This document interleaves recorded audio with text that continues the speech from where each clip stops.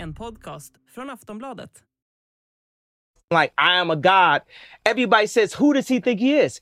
I just told you who I thought I was. A god. I just told you. That's who I think I am.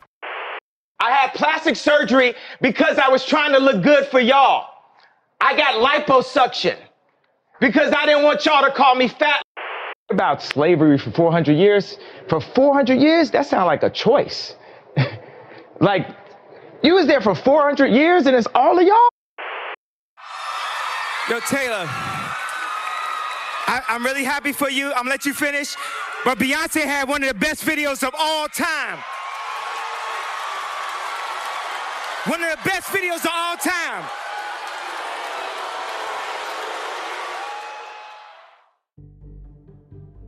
Ja, det där var några uttalanden från rapstjärnan Kanye West, eller Jay som man nu kallar sig. Och att han är en provokatör är ingenting nytt. Men de senaste åren kan man säga att provokationerna och utspelen har eskalerat och tagit en allvarligare form. Det som nu är på löpsedlarna handlar om antisemitism och att George Floyd, afroamerikanen som dödades i samband med ett polisingripande, vilket blev startskottet för de stora Black Lives Matter-protesterna 2020, inte alls skulle ha dödats på det sättet. Och för några år sedan sa Kanye att USAs långa historia av slaveri var slavarnas egna val. Och nu rasar folk mot rapstjärnan. Fans vet inte vad de ska tro och många spekulerar i Kanye Wests psykiska hälsa. Menar han verkligen det han säger? Eller är det ett uttryck för ett maniskt skov? Varför verkar han tycka en sak den ena dagen och motsatsen nästa? Man kan också fråga sig vad hans kränkande uttalanden får för konsekvenser. Och varför har han egentligen köpt Parler, sociala medier-appen som har förbjudits av både Apple och Google och som bland annat användes för att koordinera stormningen av Kapitolium. Mitt namn är Vilma Ljunggren och idag i Aftonbladet Daily ska vi prata om Kanye West och hans utspel med Natalie Demirian, nyhetsreporter här på Aftonbladet. Hon får börja med att beskriva rapartisten för de som inte känner till honom.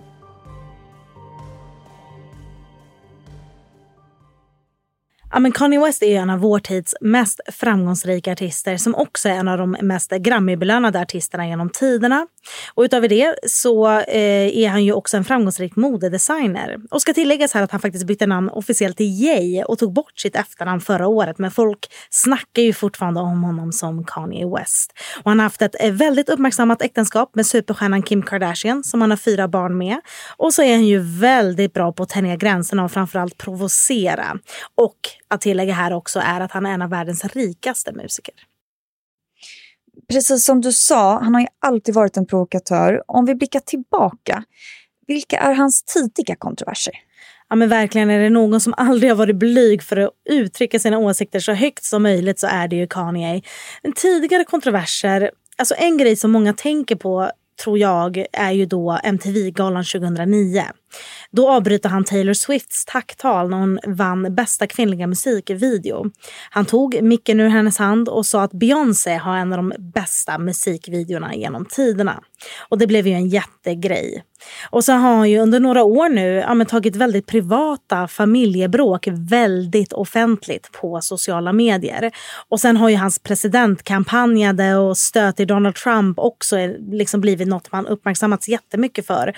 Och haft värsta rants om saker och ting. Och så har han också tolkats som en abortmotståndare.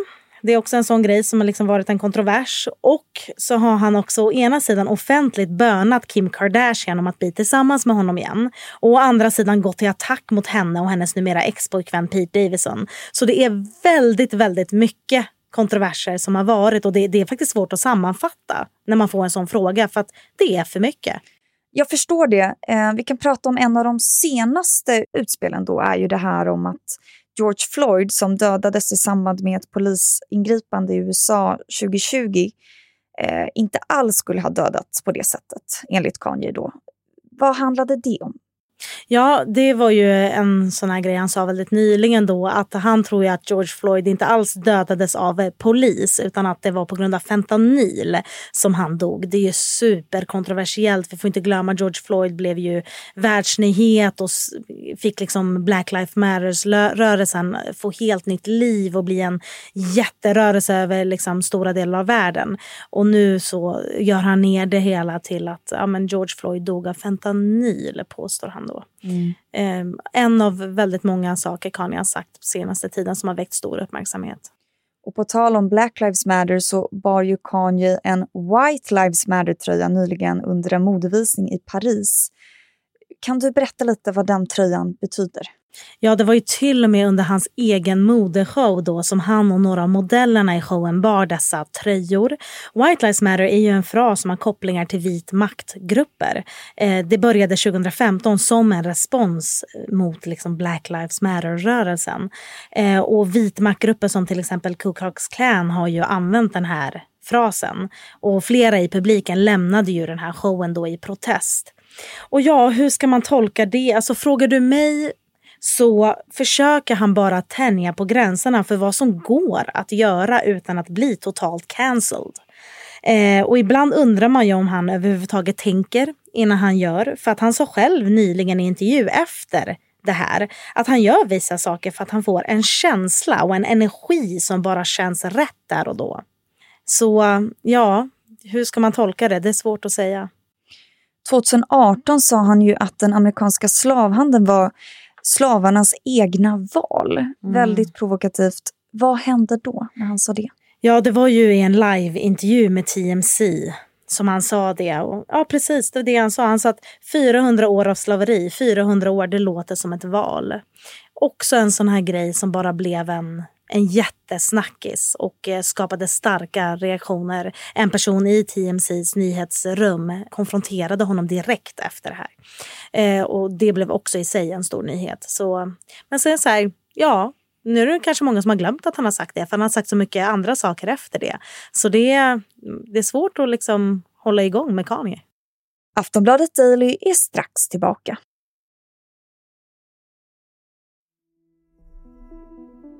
Samtidigt som Kanye West, eller Jay då, bär White Lives Matter-tröjan så pratar han emellanåt också om svartas utsatthet.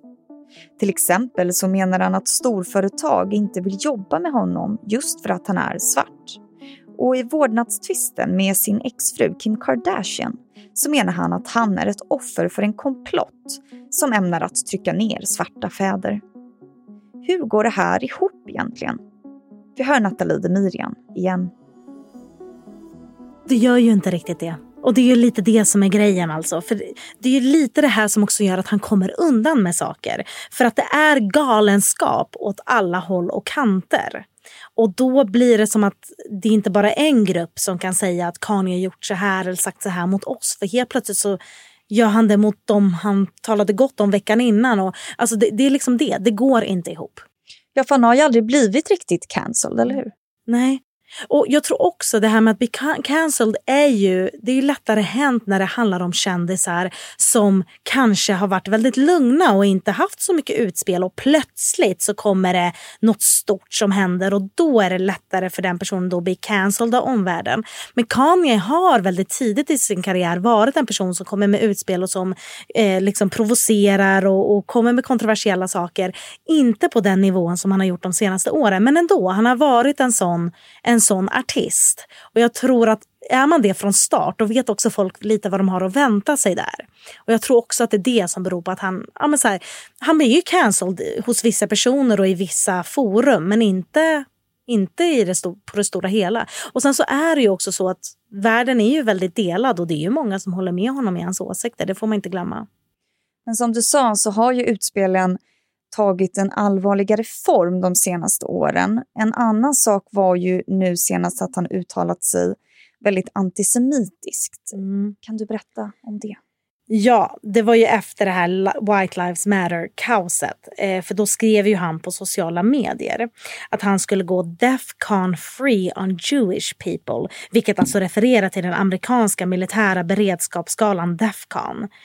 Så det här tolkades givetvis antisemitiskt och han blev kraftigt kritiserad för det. Och då sa han att han inte kan vara antisemit för att svarta är också judar. Men det här blev ju en jättegrej. Jättemånga kändisar gick ut och bara, vad är det han håller på med? Jamie Lee Curtis var en av dem. Hon skrev på Twitter att ord spelar roll. Ett hot mot det judiska folket slutade en gång i folkmord. Och hon var ju i tårar när hon dagen efter kommenterade det här uttalandet i en tv-show. Så ja, det har blivit värre än någonsin med hans uttalanden. Precis nyligen så nåddes vi av nyheten att han köpt den kontroversiella sociala medieappen Parler. Vad vet vi om det? Ja, han har ju vid upprepade tillfällen fått både sitt Instagram och Twitterkonton avstängda eller inlägg bortplockade just för att han har skrivit väldigt kontroversiella saker. Och det verkar han ha tröttnat på nu, för att nu kommer alltså nyheten om att han har köpt Parler som är en högerkonservativ sociala medier-app kan man väl beskriva den som dessutom är bannlyst av både Apple och Google. Den här appen användes till exempel för att koordinera den här stormningen av Kapitolium i januari förra året. Så man kan väl säga att Kanye verkar tröttna på att inte få uttrycka sina åsikter hej vilt på andra sociala medier och nu ta tag i saken i egna händer genom att köpa Parler. Och ja, hur mycket han betalar för den här appen, det vet vi faktiskt inte just nu. Men vi vet ju att Kanye har pengar. Så ytterligare ett kontroversiellt drag av honom. Verkligen, verkligen. Många spekulerar ju i Kanye Wests psykiska hälsa. Vad vet vi om den egentligen? Ja, det är ju då att han lider av bipolär sjukdom. Han har själv tidigare i en intervju för ett par år sedan sagt att han inte tar medicinen så ofta som läkarna har rekommenderat. Och eftersom att hans stora kontroverser ofta sker liksom i perioder, så menar ju många då att det kan bero på att han då är på en sämre plats i sjukdomen. Kim Kardashian sa också 2020, efter att han offentligt gick till attack mot hennes familj och mot henne, så sa hon också att många av er vet så lider Kanye West av bipolär sjukdom. Alla som är drabbade av det vet hur svårt och smärtsamt det är. Och då har det ju liksom både från honom och Kim har det ju bekräftats att han har bipolär sjukdom. Och jag tror det här också har lite en del att göra med varför han kan bli ganska mycket mer förlåten än många andra. För att man vet att han är sjuk. Sen har han inte själv talat så mycket om sin sjukdom. Liksom så mycket mer än det. Hur stor maktfaktor skulle du säga att Kanye West är? Alltså även om många nu kanske avfärdar honom som en galning, så får man inte glömma att han är en av världens mest kända artister. Han är superrik och varenda grej han säger blir ju stora nyheter och stora rubriker fortfarande. Och sätter man liksom ihop allt det, så skulle jag säga att maktfaktorn är enorm. Sen tar inte alla det han säger på allvar, men det finns ju alltid folk som också gör det. Vad tror du kommer hända härnäst? Vad kommer vi få se? Och det är ju helt omöjligt att svara på, just för att Kanye är Kanye. Det är det som är grejen. Att man vet inte alls vad hans nästa steg blir. Det kan bli att han ber om ursäkt för allt. Det kan också bli att han blir 50 miljarder gånger värre i sina uttalanden. Man vet liksom inte. Och det är väl det han gillar, att chocka. Natalie, tack så jättemycket. Tack.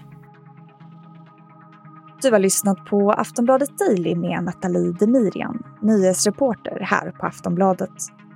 Jag heter Vilma Ljunggren och tack för att du har lyssnat.